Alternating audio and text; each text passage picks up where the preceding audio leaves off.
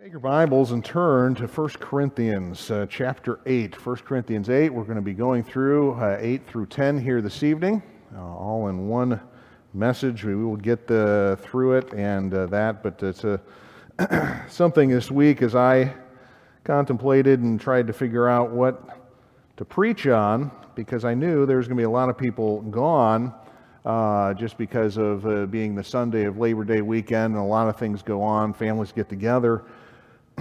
I didn't really want to go forward too far in the Reflecting Christ series as we go through and look at the one another passages. But what I decided was to come to a passage that displays what we talked about last week. You went through, and we have a list out in the lobby. If you weren't here, there's a list of all the verses that talk about, or the passages that talk about loving one another. That it seems to be, when you have this reciprocal pronoun that's saying one another, one another, one another, it's most emphasizing the fact that we love one another.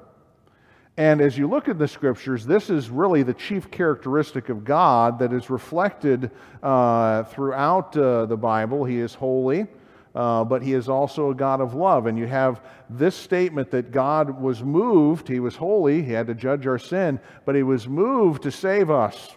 He came at the sacrifice of His own Son. Selfless Son of God who came and died in our place. And in that, we then reflect that we're supposed to love one another, as 1 John tells us that we love God not because we loved Him, but He loved us. And that's why we love Him. But as it applies to the one another when it comes to the church, and it's not that we just love people that are in the church and not anybody outside, but it's the emphasis being of the one another being in the church body, that we have to make decisions and make choices that are based on love in a church congregation. And my thought process went back to a series that we were going through in 1 Corinthians about the time of all the things going on with COVID. And ever an occasion there was to say, okay, I love my brother and sister in Christ. You had some people in the congregation that were not for masks at all. No masks ever and anywhere in that. And you had others that were, because we still really didn't understand what was going on initially, were like, well, we need to wear masks. And we came to this passage about that time frame. About what do we do with a situation that is doubtful in some cases. And what 1 Corinthians 8 through 10 is dealing with a doubtful thing. Not sure what to do in a situation like this. And you go, well, what's the issue that the Apostle Paul deals with? Because 1 Corinthians is answering a series of questions. It seems like that the people that sent letters to Paul before he wrote the letter to Corinth had a series of things that they wanted answered. And the Apostle Paul is answering the question. And the question seems to be, is it lawful or is it okay for people to eat meat that's been offered to idols? Now, for us, that is not an issue, which, you think about this, should I eat meat offered to idols? Now, if we were in a different country, we were in a country like India or someplace like that, where they still have temples and they have sacrifices of animals and the like, that could be a viable, real-life question. Is it okay to eat meat offered to idols? Which then makes this an ideal case, because for us looking at this, there is no emotions on the issue. We're not coming to a situation in 1 Corinthians 8 through 10 and go, I've got an opinion on this one. I'm going to take this side up. We don't have that. And so for us, 2,000 years later, it's a great issue to talk about. And how do we as believers deal with the issues that are, and we would say this, doubtful, not sure about, there's a variation of opinions. How do we respond to this?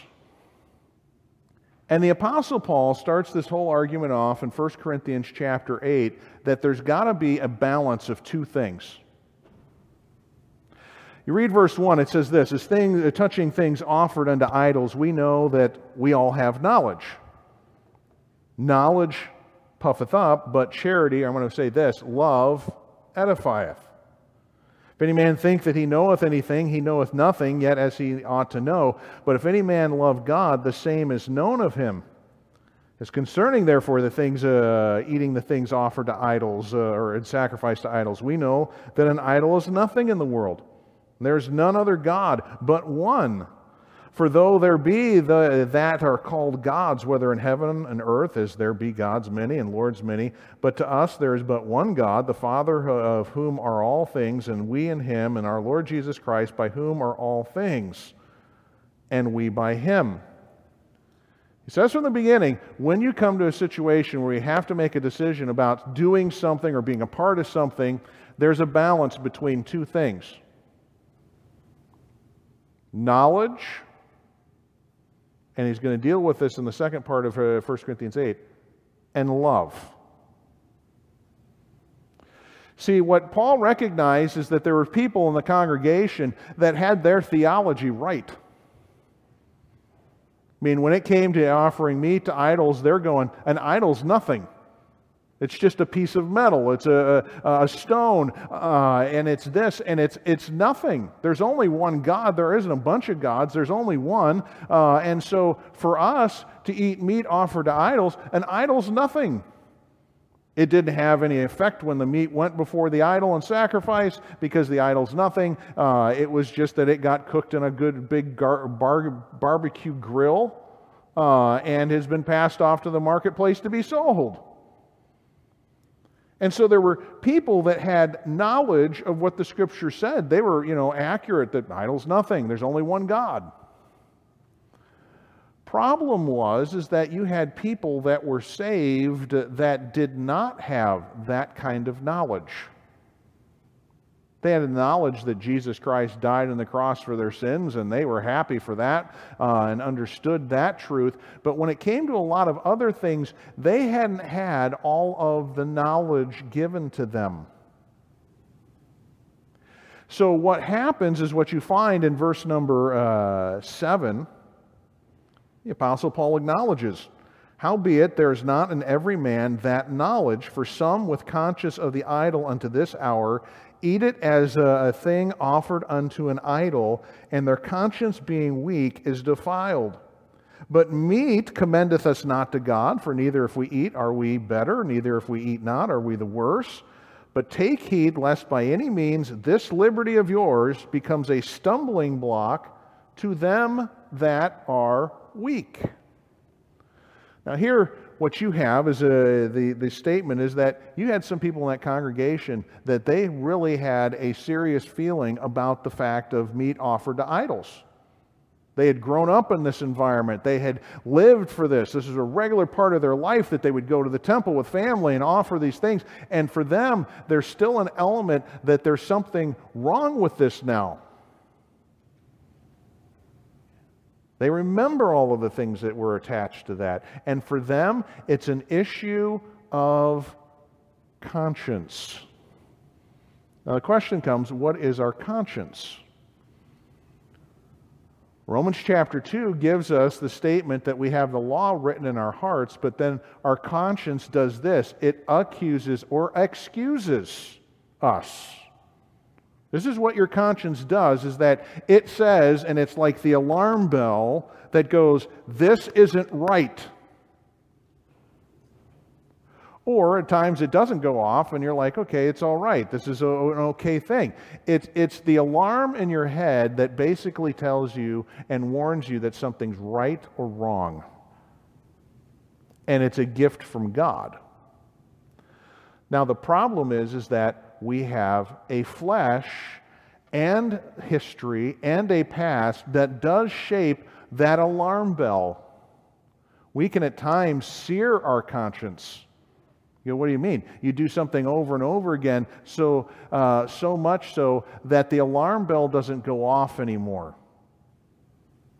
Remember the illustration, I had a girl that was in our high school class, and she worked at Old Country Buffet. And she had to work the line there at Old Country Buffet as far as taking stuff out and putting stuff in. And of course, they had the pans that were there, and they sit on the tray, but they're above the water that's boiling underneath, and that kept the food warm.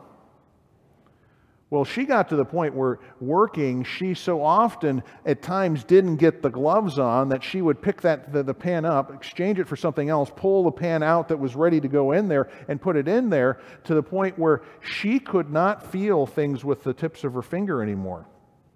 She had so burned those alarms in her finger, the nerves that were there, that she could not feel hot items, couldn't feel sharp, pointed pins and that type of thing, because she had calloused, and so might say cauterized her fingers by working there. We have that internally in us, a system that is one that warns us that something's not right, something's wrong, and we can actually warp it, sear it. But by the grace of God, what happens is that when we get saved, God works on our conscience, and we begin to become sensitive to some things that we weren't sensitive to, and we become less sensitive to those things that we might have been at one time. But it doesn't happen instantaneously. Some things it does. But your conscience is something that is a gift from God that warns you, but it's something that has to at times be developed and corrected. So you have an individual who's thinking, can I go down to the marketplace and eat meat that's been offered to idols? And one person goes, no problem with this. They grab it, and the other person watches them do this and goes, boy, you can eat meat offered to idols, but idols are bad. Sacrifices to idols are bad. All of these things are bad, and they're eating meat that has been offered in sacrifice to these gods. They must be kind of okay with that. I can be okay with it, even though their conscience is saying to them, don't do it. Now you go, well, that's those people's fault. This weak brother, it's kind of interesting, they're called the weaker brother, but they're the ones with the stronger conscience on an issue. You go weak, and that just indicates the fact that, weak, they're someone who is ill and not quite as strong as others. No, it's just the fact that they're weak because they have a stronger conscience about certain things. That as believers, even though we may have knowledge about something, there is a balance that we have to do, and it's love for somebody else, that I won't do something that might cause them to stumble right out of the Christian faith. That I'm going to hurt and offend their conscience. I'm not going to intentionally do that. This is what the Apostle Paul deals with at the end of verse 10. He says this, for if any man sees thee, which hath knowledge, sit at meat in an idol temple, shall not the conscience of him which is weak be emboldened to eat those things which are offered to idols, and through thy knowledge shall the weak brother perish for whom Christ died? But when ye so sin against the brethren, and wound their weak conscience, ye sin against Christ. Wherefore, if meat make my brother to offend, I will eat no flesh while the world standeth, lest I make my brother to offend. Paul goes, I'm willing to give this up, and we would use a different word for this. Not just give it up. This is a sacrifice. I'm willing to sacrifice, I'm willing to be selfless for the sake of that person, that we don't hurt and damage their conscience. You go, that's an illustration of loving one another. That I am actually concerned that I don't hurt the conscience, that I don't give permission for that person in their mind to okay sin. I'm willing to set aside different things that way. So, you have this issue right from the beginning. There's love, there's knowledge. It has to be in balance. But you get to chapter 9, and we're not going to spend too much time on this, but in chapter 9, what you have is just simply this, is that the Apostle Paul says, listen, I have rights. You know, we as Americans, life, liberty, and the pursuit of happiness. You know, we've got this ingrained into our American DNA conscience that we have rights and that you get to fight for these things, and if anybody treads on those rights, then they're the enemy. You know, like the British, forcing us to take taxes on our tea and whatever else. And we'll fight against that. That's just part of the American way. The Apostle Paul recognizes he has certain rights. He goes through and talks about, in 1 Corinthians 9, some of the rights that he has. You see in verse 1, he says this, am I not apostle? Am I not free? Have I not seen Jesus Christ our Lord? Are ye not my work in the Lord? I mean, haven't I done some impressive things? You know, I've been able to see the Lord, trained by Him. I mean, these are interesting things. And he says this, verse 4, have we not power to eat and to drink? I mean, he's basically saying, do we not have the right to eat meat perhaps offered to idols because they're not a real thing? The answer is yeah. Do we not, in verse 5, have the power to lead about a sister or wife as well as other apostles, as the brethren of the Lord and Cephas? Paul goes, we have a right to have a wife. Cephas, which we would know him as Peter, he has a wife. The brothers of the Lord, James and Jude, they have wives. And the Apostle Paul goes, I have a right to have a wife. But as you go along, you see verse 6, I only, or Barnabas, could he not do this? Or how about this? Or I and only Barnabas, have not we the power to forbear working? Could we not work? You go, why would they not work? Because there would be an expected pay from the church. You know, those that teach and preach, 1 Corinthians or Timothy 5 makes very clear that they're worthy of double honor. The idea is that there is a payback for what they've given in service to you. Paul says, do we not have a right not to have to work? Or you just kind of go through and he has these different arguments. Don't you expect to get things from the stuff that you work on? And he uses the passage to describe a pastor like an ox. You know, don't muzzle the ox that treadeth out the corn. And he's talking about a pastor there. You know, they expect to get paid. He goes through all of these things and says, I have rights. I have the right to expect to get paid for my service to the church. I have the right to have a wife. I have a right to do these things. But then he says this, but I choose not to exercise them. The main thing that he's going to talk about is that when he came to Corinth, he chose not to get pay from them, but to work as a what? Remember what he worked as? A tent maker. And you go, why? Because he said this, I knew that if I exercised that right, there would be some in the congregation that would say, we made him rich. We made him wealthy. We took care of him. And as such, we have a right to tell him what to do. I mean, this is what's going to happen in the letters in 1st and 2nd Corinthians. There's going to be people there that are going to be telling Paul, you shouldn't be doing things this way, and the argument just goes on and on. You ought to be doing things differently.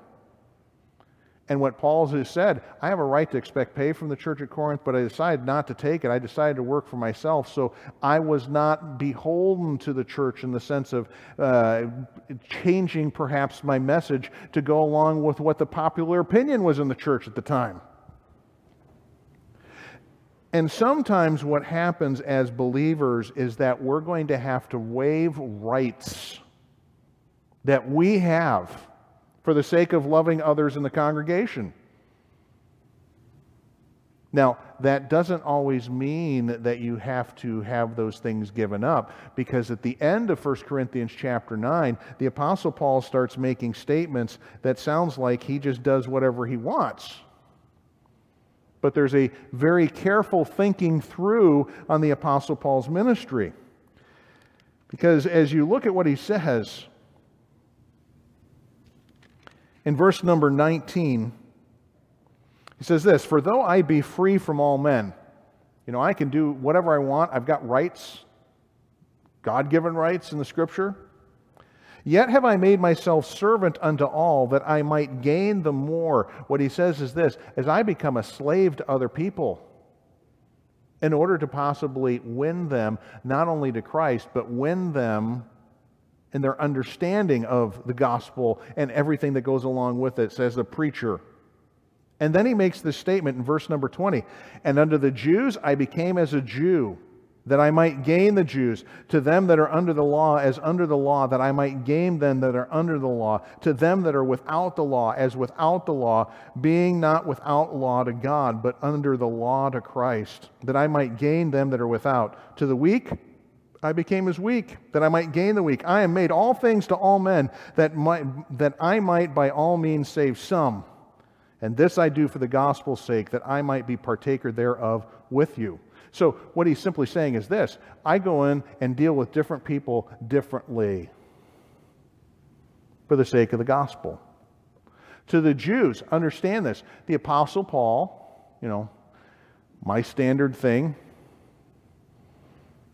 when I go home on a Sunday night is to have pizza. And typically either it has pepperoni or sausage on that. If I was having somebody over of Jewish background or Jewish descent or Arabic descent background, I would not be having pepperoni pizza with them. I wouldn't be having sausage pizza with them. You go, well, you got the right. Remember Acts chapter 10, the Lord said, "Rise, kill, eat." You get to eat whatever you want. Okay, I understand that. But I will not have a hearing of the gospel with an individual like that if I come in and immediately offend their conscience. And so it is when you come to different cultures. There may be things that you lay aside that you go, well, I got a right to do this, but I understand this could be extremely offensive to them. So I'm willing to be a slave to them, which is going along with that term love again. It's selfless, it's sacrificial, it's serving. So I'm willing to go, okay, I'm willing to work with these people where they're at and their understanding and what their conscience is dealing with so that I can give them the gospel. Now, some will take this passage and this, I become all things to all men, and that means I get to do whatever I want and I can, that. And the Apostle Paul goes, that's not what I'm meaning. Because if I'm so careless and carefree in the way that I'm thinking about how I do decisions and how I deal with other people, I can myself be disqualified. I can hurt myself if I'm so casual in the way that I think about others and how I affect others, and that I'm just kind of casual in this. And this is where we get to in chapter 9 and verse 24, these illustrations of athletic events. Corinth would have been familiar with this. They ran what we would call Olympic-style games every 4 years. So they were familiar with the athletic things. And the Apostle Paul uses that terminology to simply say, I am concerned about other people's rights, but I'm not carefree in how I deal with others. Because I got to be aware of myself, that I myself could be one who falls. And you see this in verse number 24. Know ye that they which run in a race run all, but one receiveth the prize. So run that ye may obtain. Every man that striveth for the mastery is temperate in all things. Now they do it to obtain a corruptible crown, we an incorruptible. I therefore so run, not as uncertainly, so fight I, not as one that beateth the air. We would say shadow boxing. But I keep under my body and bring it into subjection, lest that by any means, when I have preached to others, I myself should be a castaway. See, what happens when we start dealing with other people and we go, well, wait a second, I'm not going to do this because I know it might hurt their conscience and offend them, that there is a pride that starts to build up in yourself, and you begin to go, well, I'm okay, I'm all right, there's no problems with me. And the Apostle Paul goes, well, I have to remind myself, I have to keep my body in subjection. I have to basically box my own body and go, I am not going to give myself over to the flesh because I have a sin nature also. I mean, I may be looking at how I can help others and go, I don't want them to fall into sin or whatever, but I got to be conscious of that very fact that I can do the very same thing. That I can run outside the lines is what he talks about, that you strive worthily. You're not going outside the boundary lines of that racetrack that they would have had. I, as a believer, have to beware and keep myself under so that I don't do things that are wrong and then ruin the testimony of Jesus Christ because of my sin. Not just bad choices in the sense of I'm offending what their sensibilities might be. I just out and out sin. And the illustrations in 1 Corinthians chapter 10 are multiple about people who were casual about the fact that they had gifts from God and they had knowledge of God in this, and yet they became castaways. You have repeated illustrations of the nation of Israel in 1 Corinthians 10, verses 1 through 5, of all the blessings they had. They had all sorts of blessings. They were this, as you see in verse 1, Moreover, brethren, I would that you should not be ignorant how that all our fathers were under the cloud and passed through the sea and were baptized into Moses in the cloud and the sea, did eat the same spiritual meat. You go, what's that? They ate manna. And did drink the same spiritual drink, for they drank of that spiritual rock that followed them. The rock was Christ. I mean, they had all sorts of blessings. They had water supplied to them. They had food supplied to them. And ultimately, they were tasting of God. They were able to taste and see that He was good. But here's the problem. You start in verse number 5. But with many of them God was not well pleased, for they were overthrown in the wilderness. And you go through all the things they start doing. These are people who are, have knowledge of God, have a knowledge of His things. They're ones that heard the 10 commandments given to them audibly from God. And yet here you have in verse number 6, these things for our examples, the intent that we should not lust after evil things as they also lusted. Neither be ye idolaters as some of them were. As it was written, the people sat down to eat and drink and rose up to play. It's talking about the golden calf there. Verse 8, let us not commit fornication as some of them committed and fell one day 23,000. This is Balaam convincing the people that it's okay to worship false gods, and part of that would have been to commit fornication. Or verse 9, neither let us tempt Christ, as some of them also tempted, and were destroyed of serpents. Remember, they come to Moses and go, we would love to be back in Egypt. It was such a great place, and you brought us out to this wilderness. And God sent fiery serpents there. Verse 10, neither murmur ye, as some of them also murmured, and were destroyed of the destroyer.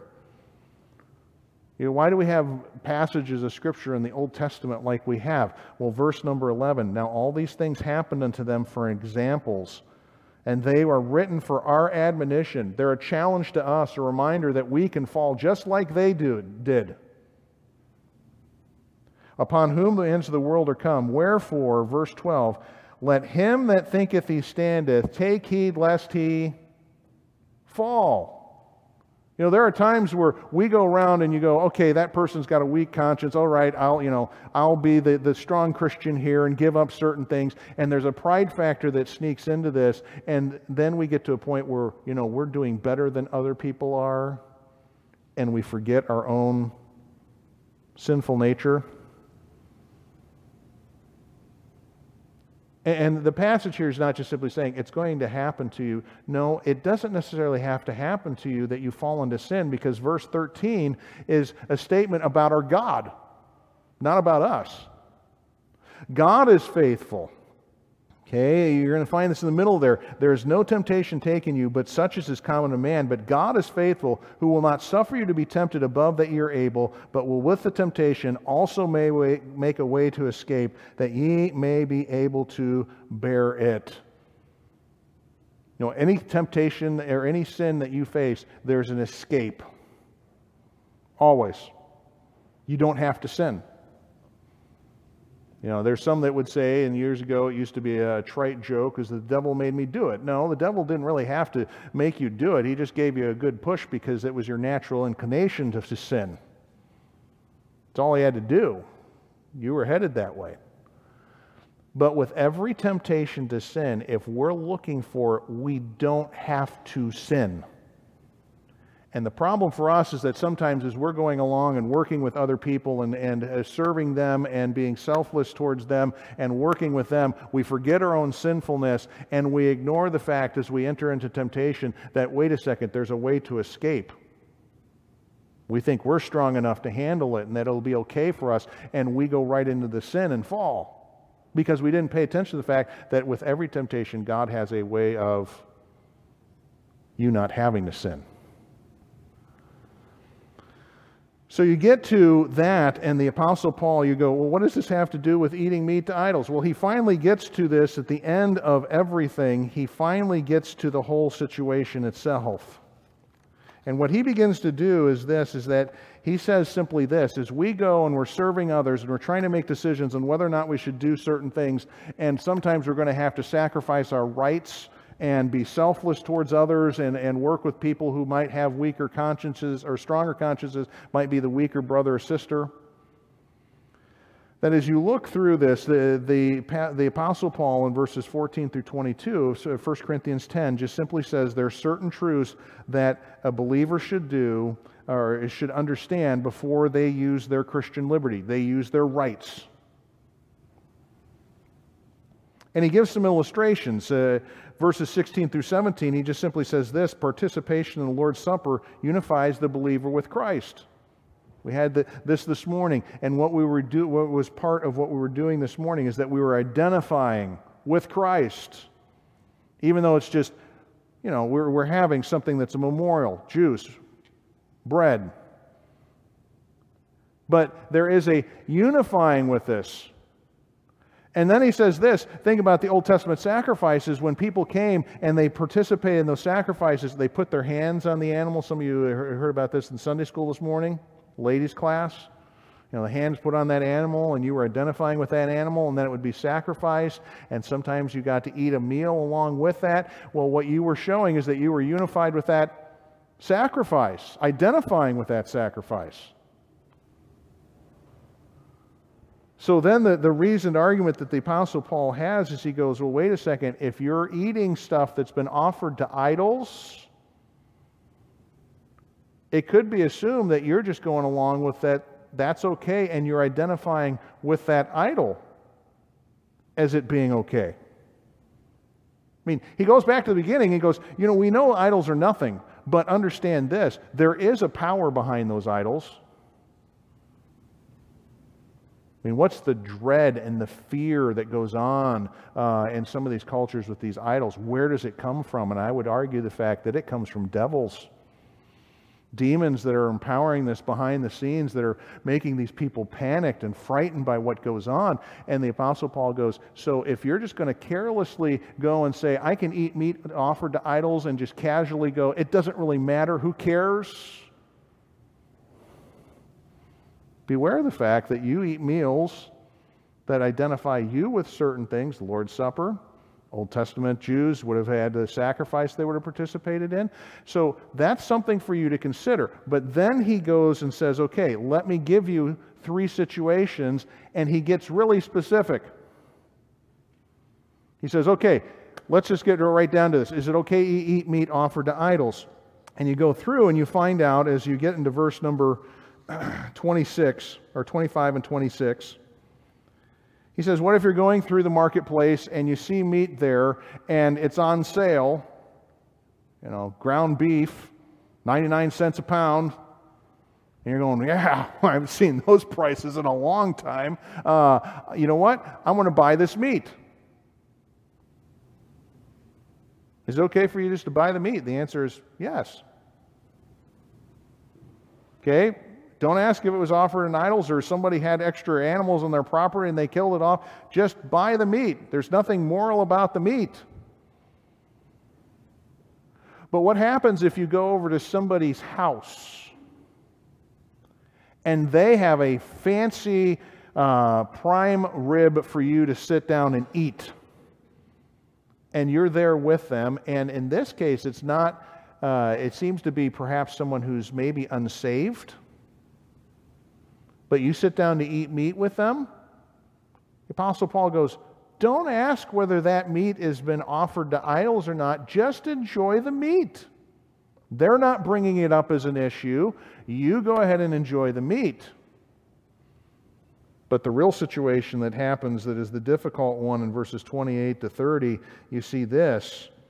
But if any man say unto you, as you're at his house, this is offered and sacrificed unto idols, eat not for his sake that showed it, for conscience sake, for the earth is the Lord, the fullness thereof. Conscience, I say, not thine own, but of the other. For why is my liberty judged of another man's conscience? And he just simply says this. If the person goes, hey, I went down to the marketplace today, and behind the temple to Artemis, they had this wonderful stall there, and they had this great sale on meat. I got there just in time for it, and it was stuff that was fresh off the sacrificial grill, and I was able to pick this up from the temple of... Now, for that person, that's really impressive to them because they look, we got this from, it's been honored by this. God, by being sacrificed to it. And for them it's something, the Apostle Paul says, don't eat it. Now it would be really nice if the Apostle Paul could have just said, can you eat meat offered to idols? Yes. Or no. But there's a lot of things in our Christian life as we deal with one another that it's not as clear cut. Should I do this or should I not? Will this cause a brother or sister in Christ to stumble? Will it cause somebody to give a low opinion of the gospel? I may have certain rights and privileges that I know from the Scripture, but for love's sake, love for that person, I am willing to give up certain things. As Paul said, I'd be willing to give up meat to keep my brother from falling. Until the world doesn't stand anymore, I'd be willing to do that.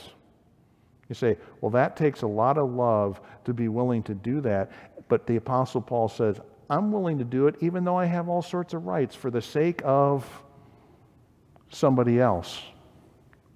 And you get to the end of this passage, and for us, we quote this verse, and we don't remember what the context is. But 1 Corinthians 10:31, whether therefore we eat or drink or whatsoever we do all to the glory of God. Well, it's in the context of, is it okay to eat meat offered to idols or not? Well, the ultimate thing is this: what will make God be seen?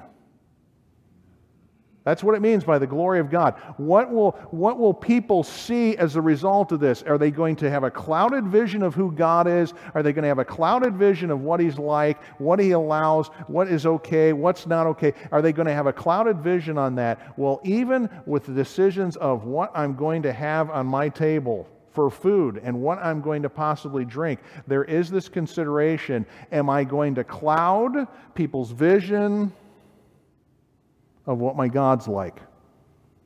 Because that's the most important thing. It's not that I'm seen. In fact, I'm just the vessel through whom people ought to be seen, or ought to be able to see God, that He ought to receive the glory. And I find this an incredible statement at the end in verse 1, which is the end of the whole argument in 1 Corinthians 8 through 10. Paul says this: be ye followers or imitators of me, even also as I am of Christ.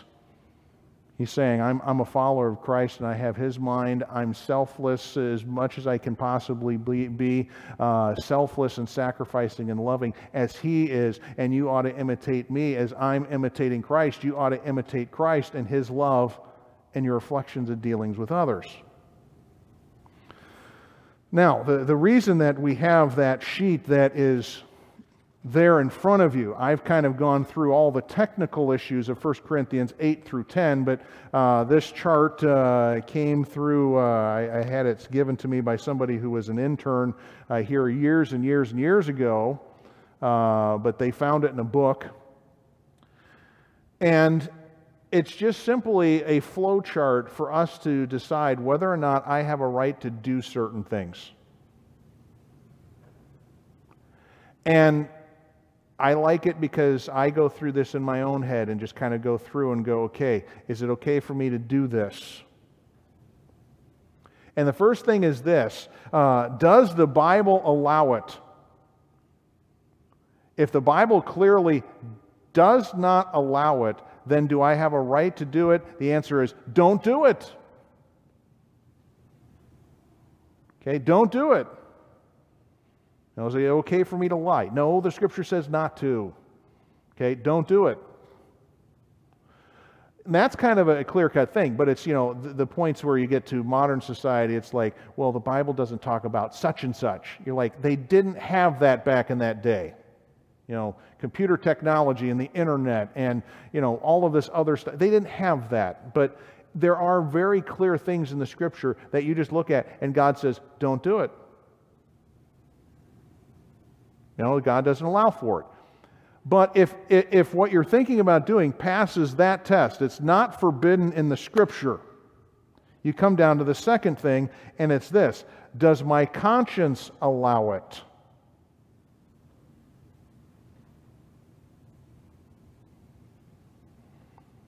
Now, you may go, well, my conscience on an issue is different than somebody else on an issue. Well, here's the thing. Don't go against your conscience. Now, this is not to say that in studying a Scripture and looking at the Christian life that your conscience may change. Your understanding changes, so your conscience changes. But if you have an issue that you say, I can't do that, don't go against your conscience. You go, why? Because you're going to, as we talked about that girl, you're going to desensitize that tool that God has given you to warn you about falling into sin, and you have an issue where you just kind of carelessly go over your conscience. Well, you have desensitized it to do its work. So don't go against your conscience. And so if I get past, does the Bible allow it? Yes. And does my conscience say this is okay? There are three other issues that you have to balance what and why you do certain things. And the first thing is this, is that what effect, here's the question I ask, what effect is this going to have on other Christians? And the statement underneath it is that love is more important than knowledge. I mean, that's what Apostle Paul opens up with in 1 Corinthians 8, that I love those individuals. It's not my knowledge that's the most important thing. It's my love for the other ones. I balance it. But that ought to be a consideration. You go, well, they have a certain, understanding of something, and I don't quite agree with it. Okay, but is it something that you can give up for the sake of that person so it doesn't destroy their conscience and have them trip to their own destruction from the faith? And so that ought to be the first question we have as we look around and deal with other people. I'm not going to be doing things that offend other people in the body of Christ. I'm going to go, I may disagree with them on this, but I'm not going to make it an issue. In fact, I'm not, we're not even going to discuss that or go there with that person because I don't want them to be hurt in their conscience. So, what's the effect on other Christians? That love is more important than knowledge? Or is this, what's the effect on non-Christians? That's that whole story. You go over to somebody's unsaved person's house and you go, okay, glad to have you over here for a meal. Okay, do you realize it's okay to have meals with unsaved people? Okay, sometimes as Christians we go, I'm not supposed to eat with unsaved people. That's 1 Corinthians 5, where you have a person who claims to be a Christian and is acting like the world and refuses to change, that you're not supposed to sit down and eat meat with them. But there's nowhere, as you think about the gospel, the Gospels, the four Gospels, you have Jesus eating with sinners all the time. He's connecting with them. So, there are things where we cross over into the lives of unbelievers, and for them, they have a certain conscience about something. Understand this, that the gospel is more important than my rights. That people see the good news of Jesus Christ rather than me flaunting what I have as far as freedom in Christ. Sometimes don't flaunt that freedom because it will affect the way that they think about you. But the third question is pretty important too. What is the effect on my spiritual life? If I go ahead and do this, is it going to harm my spiritual growth, my spiritual life? It may be a good thing that I have a right to, but if I indulge in this, it's going to cause me to fall. And for this, the spiritual health is more important than your freedom. And then ultimately, as you get done with this, that big old bold statement at the bottom, do all to the glory of God. You want to do things so that God is clearly, not cloudily seen, clearly seen by those that are around you. And so it does play a role, as we have talked about the fact of loving one another. One of the aspects of decision making is that I'm going to be willing to sacrifice, be selfless. I may understand an issue a certain way, but for the sake of reaching that person, I'm not going to do certain things. And you saw this in the ministry of, in the book of Acts. You have certain times where the apostles are working with Jews and Gentiles. Acts 15 is a very clear thing where it just simply says to these new Gentiles, they said in their issuing of a statement, do believers that are Gentiles have to take up Jewish customs and lifestyle? And the answer is, no, you don't. But for the sake of reaching Jews, don't eat things that are offered to idols. I mean, that was one of the things. Don't do that, because they're going to be upset by this, and you're going to have no saying or no hearing with them. So don't do that, even though you have a right now. You're wanting to reach the Jews. Don't do these things. And they had 4 different things there from the Jerusalem Council. It just said, we're telling you, you don't have to do anything else to be saved. But for you reaching Jews as Gentiles, don't do these things. Even though you have no conscience about them, and you look at the Scripture and realize I'm free to do this and this. Don't do them for the sake of reaching the Jews. And so you had, even in the gospel ministry going out in the book of Acts, and the churches multiplying and churches growing with believers of different nationalities, Jews and Gentiles, there was still even discussions of what might I give up for the sake of a different believer in the congregation or out in the world. As far as an unsaved person, I'm going to have to sacrifice, be selfless, display a love that gives up rights at times for the sake of the gospel. So that chart, I like that chart. It's one that you ought to have readily available for you as you just think through things in life. Should I do this or should I not? And go through a process of decision making like that. And some of the decisions will be based on the fact that you just love the other person and are willing to sacrifice some things in order for them to clearly see your God and your Savior. Lord, we thank you for your word. We thank you for the Apostle Paul in 1 Corinthians 8 through 10, dealing with a very complicated subject, but yet laying out for us that it is important, the decisions we make about what we do, what we participate in, it does have effect on other people, and that we need to consider them and at times be willing to sacrifice, be selfless, to show a love for the sake of that other person, growing in their knowledge of you and growing in a knowledge of your Son. So help us in this. It's not a clearly defined issue in some ways as we would like it to be, but when we have people coming from all sorts of different backgrounds and cultures and societal ideas, that we sometimes have to realize in dealing with one another that we're just going to have to deal with one another sacrificially, selflessly, in order for us to be able to minister to one another more effectively.